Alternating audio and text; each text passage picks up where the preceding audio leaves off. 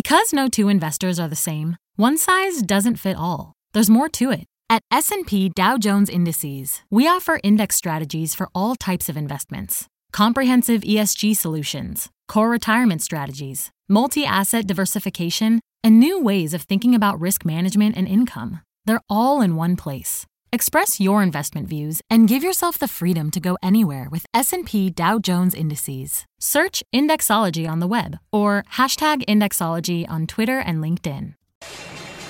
My mission is simple, to make you money. I'm here to level the playing field for all investors. There's always a bull market somewhere, and I promise to help you find it. Mad Money starts now. Hey, I'm Cramer. Welcome to Mad Money. Welcome to Cramerica. I'll be one of my friends just trying to make you some money. My job is not just to entertain, but to educate, teach, put you all in some sort of context. So call me at 1-800-743-CNBC or tweet me at Jim Cramer. Okay, we needed a breather. The market can't go up every day without some sellers coming out of the woodwork, which is why the Dow shed 135 points. The S&P declined 0.34%. The now tepid NASDAQ lost 0.73%. This is exactly the kind of pullback I've been waiting for. So we have to use this moment to regroup and figure out the market's next move. Now, I think today's action was pure profit-taking. But the sellers had a lot of excuses. I think it's worth going over them in detail. Otherwise, they might catch you off guard. And forewarned is forearmed. First, there's the derailed recovery thesis. Probably heard about this all day. This morning, we got our 17th straight week with more than 1 million jobless claims. These numbers aren't really moderating, which is what we were all hoping for. The derailed recovery thesis might be right. It's certainly a possibility if we don't get more stimulus. But there's nothing new here. All aboard! Yeah, the number was ugly, but it's been ugly for 4 months now. I think stimulus beckons. Second, the reopening has clearly been stalled by the outbreaks in the Sun Belt. New cases aren't going down and deaths are climbing again, though the mortality rate is substantially lower, fortunately, than the original outbreak in New York. Some of that's because we've gotten better at treating COVID. As we learn more about it, remember, it is novel. If you were on a ventilator in New York, you only had a 20% chance of surviving. Now it's 70%. We've also got a host of treatments that we didn't have before, steroids, remdesivir, blood plasma, and, of course, we know to put people on their stomach. Look, I don't want to downplay these risks, not one bit. Even if more people survive, the complications are horrifying. Nobody wants to spend weeks laid up in the hospital. Nobody wants permanent, or at least potentially permanent, organ damage.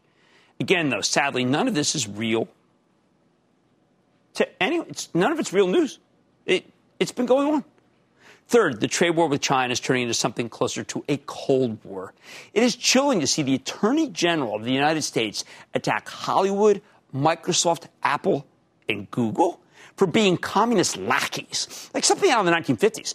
But it seems like the White House wants to go with the 50s playbook. The goal is to cordon off China, and they might go after any company that does business over there. I've been very tough on China. They have an authoritarian government, and it's an authoritarian government that I do not like. Why? Because it doesn't respect its trade agreements. They've spent decades targeting American manufacturers. I've talked about that endlessly. I was thrilled when the Trump administration decided to crack down on China's unfair trade practices. Like the people, don't like the government. But I'm a trade warrior, not a cold warrior. I think it's good when Apple sells millions of phones to the Chinese. Shows that we're better than the Chinese phones. Still, the president increasingly seems to regard any company that does business in the People's Republic as an appeaser of dictators. He's even going after U.S. companies that have been staunch opponents of the Communist Party. Google pulled out of China years ago in protest to the government's suppression of free speech. I don't know why the heck they're on the list. Bill Barr also knocked Disney for playing ball with the communists, even though Disney's more of an American fifth column operating on Chinese soil than the other way around. CEO Bob Iger's been surprisingly tough with China without totally alienating their government. Just read the autobiography Ride of a Lifetime, and you'll know. Just read the prologue. You can get that on Amazon without having to buy the book. There are a lot of criticisms you could level at the Walt Disney Company, but treating them like communist sympathizers, are you kidding me? That's beyond McCarthyism. It's like something out of like Dr. Strangelove or something. Again, China's a bad actor. They steal our secrets. They dump goods in our markets. They target our industrials for annihilation. They've started throwing their weight around with other governments via that Belt and Road Initiative that I hate so much. And don't even get me started on how the Chinese Communist Party treats its own people. But so I am glad we're taking a harder line, especially with trade policy. But this naming name stuff, I mean, come on. It's America. We know better than do that. It's disheartening to see the Attorney General of the United States roll out a nascent blacklist. Feels like a threat toward companies that make money in China, including Apple. What do I say? I want to bet against a blacklist, which is why I tell you once again, Apple, don't trade it on this. Own it. Fourth worry. We have some very stretched valuations here. There's no denying it. No one denies it. There are too many stocks that trade at sky-high price earnings. I'm sorry, price to sales multiples, not earnings. Even if they grow very fast, they're now subject to downgrades. Like we saw one with Peloton today. That multiple's gotten too stretched. So review your portfolio. Understand that if you have a bunch of high-flying momentum stocks, they're going to trade together, they're going to go down. You might want to trim those positions, as we've been doing for my charitable trust, which you can follow by joining the ActionAlertsPlus.com club. Spoke at length about that yesterday in the club call. Finally, number 5. We don't know how much longer we're going to be working from home. A lot of people are itching to go back. The banks have reported, and the heads of these institutions seem to favor everyone coming back to the office. And that's weighing down the work-from-home plays that have been so strong, including the myriad cybersecurity stocks. I say don't sweat the remote work program. Regardless of what these bank CEOs might want, we're not going anywhere until we get a vaccine. Plus, yesterday's big Twitter hack is going to be a boon for all cybersecurity faves, from CrowdStrike and Zscaler to Proofpoint, Palo Alto Networks, CyberArk, and Cramer family fave Okta. So how do you approach this kind of sell-off? Simple. Look for companies with strong fundamentals and falling stocks. Abbott Labs reported a wonderful quarter this morning. They're selling tons of COVID tests. Stock was down 33 cents. The other day, PepsiCo posted a picture-perfect quarter. Morgan Stanley delivered some great results today, the capstone of their plan to grow the business without taking on much risk. Just what you actually want from the financial environment. Johnson & Johnson gave you an excellent forecast this morning, and stock barely budged. Facebook, Google, and Salesforce all have nothing to do with China, and they're doing great. I saw a number bump today, estimate bump for Alphabet. I think Facebook's just cleaning up. Oh, and watch Amazon. The stock's now down more than 10% from its highs, though it did find a slew of buyers late today coming in off its lowest levels. That's exactly what should happen.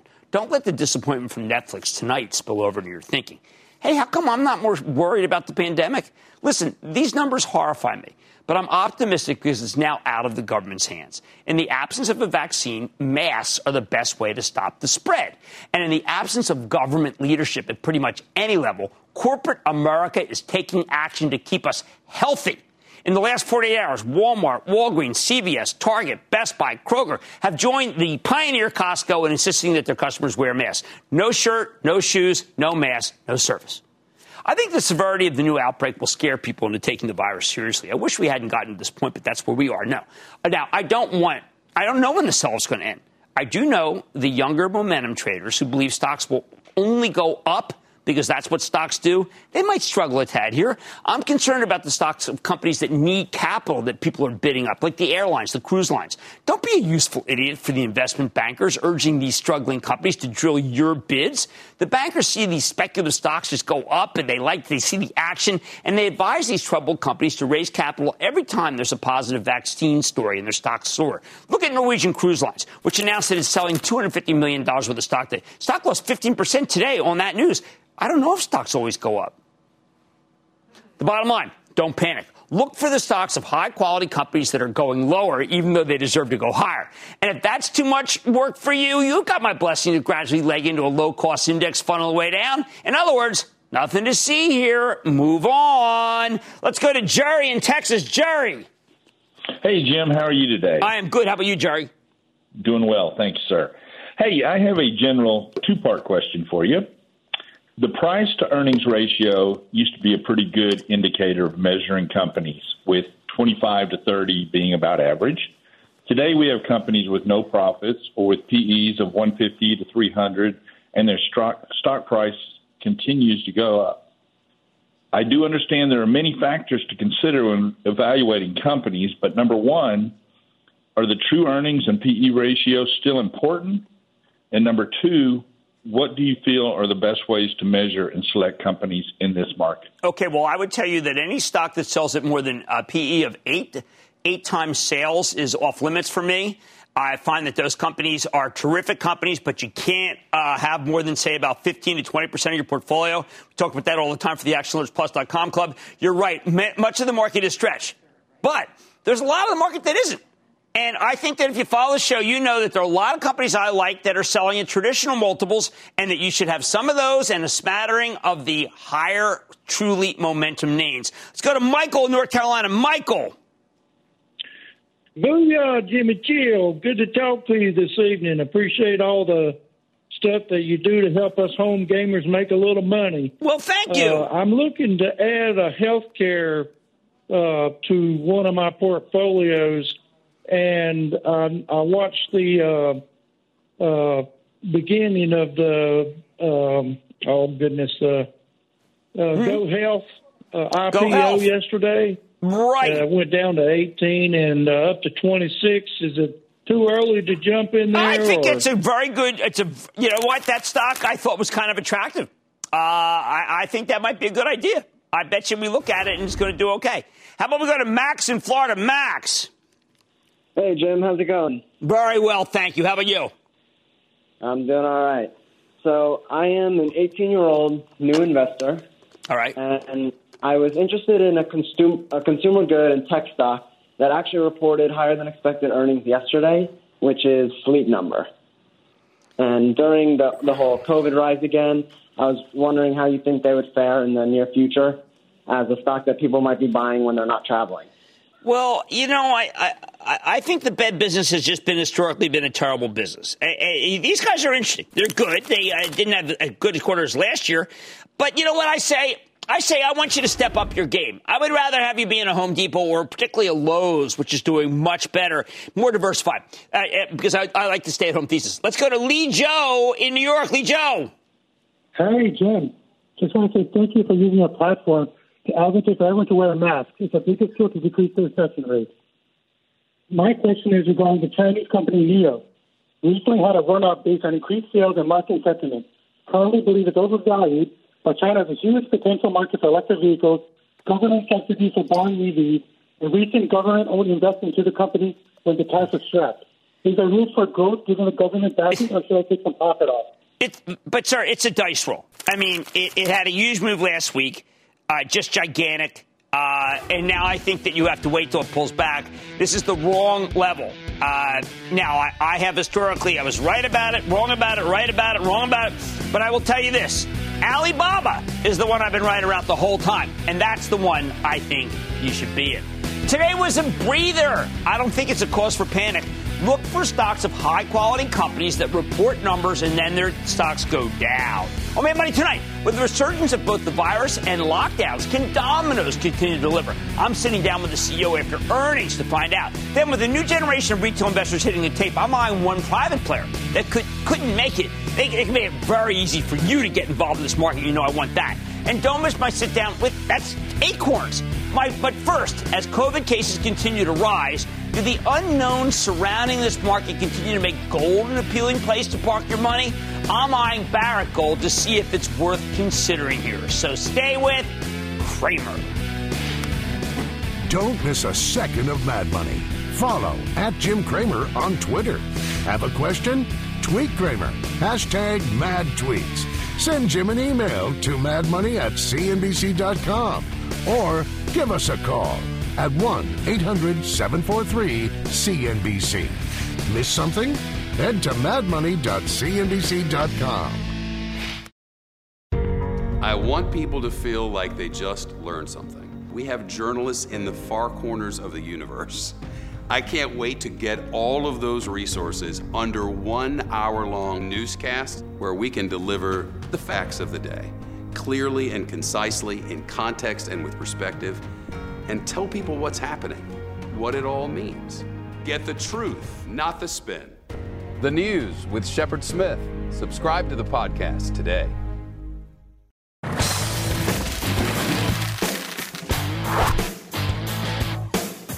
What works during times of economic chaos? You know what does. It's gold. The precious metal broke out above $1,800 an ounce earlier this month. And while it pulled back to $1,795 today, it was not such a great day for gold. I think it's still worth having some exposure as an insurance policy against both the recession and the possibility of inflation, a position I've held for 15 straight years. You can own the commodity itself. You can own an ETF that tracks the price like the GLD. But my favorite way to play it is Barrick Gold, the company created by the merger of the old Barrick and Randgold Resources. Resources roughly a year and a half ago. I started recommending this one practically the moment the deal closed, when it was trading around 13. It's now 26 and change. Now, Barrick just reported some preliminary results this morning, and the pandemic's caused some disruptions. But management says, don't worry, they're still on track to hit their full-year targets. So can this stock keep climbing? Let's dig deeper with Dr. Mark Bristow. He's the bankable president and CEO of Barrick Gold. Get a clear picture of how his company's doing and where it's headed. Mark, welcome back to Mad Money. Hello. Really great to see you again. It's a long time since we've chatted, Jim. Way too long. Okay, now I know that to do what you did, which is to pretty much make the quarter in an era of COVID, would seem to be impossible given the way that mining is done. But then I remembered, unlike the rest of us, this is not your first pandemic, is it? No, it's not. As you know, I grew up in Africa. As I always say, we wake up in the morning to a few crises and get a couple more in the afternoon. That's been the game. So at the same time that you had this, you were able to help all of your employees, keep everybody pretty safe. And where are things now? Is everything operating as normal? Yes, we had some challenges in Argentina, but generally all our operations are operating at full capacity. Our projects are on track, and in particular, Jim, Nevada, success for us. Southern Nevada had some real challenges, and we were able to keep our operations running. That's 7,000 people going to work every day. We have had limited number of infections. It's been a great effort from management, and it also reinforces our strategy to flatten management, to get ownership in the countries and regions so that and do away with the central control, as you know, something that we set out to do when we merged the two companies. Well, I'm used to talking about some of the toughest areas. You used to talk about some of the toughest areas, and you've schooled me on how to do business in West Africa, for instance, or Southern Africa. But I was shocked to see how much gold there is in the Carlin mine in Nevada. This is a gigantic field. Where's it been all our lives? Well, it's the largest gold province in the world today, really taken over from where South Africa left off quite a few years ago now. And this merger of the Barrick and Newmont assets has really unlocked that enormous gold belt by taking down the fences and fitting the real ore bodies together. And it's been an amazing experience. It's just been fantastic, I must tell you. And then, of course, the gold price has gone up, which always makes gold mining a lot more enjoyable. But how about copper? We've had a big surge in copper. You have a ton of copper there. Yes, and the copper side of Barrick did very well this quarter, as you would have seen in the preliminary results. Despite the lower copper price for most of the quarter, the team did excellent, both in Africa and in South America, and in particular, our Africa copper and Middle East copper operations did exceptionally well. Now, when I talked with you last, you were still using a $1,200 kind of. That's what your price would have been for what you're using to be able to do your projections. Is it time to move that up? Because you've got a dividend, you've got a much better balance sheet than you had. I mean, maybe things are kind of going more your way than you thought when you put that together.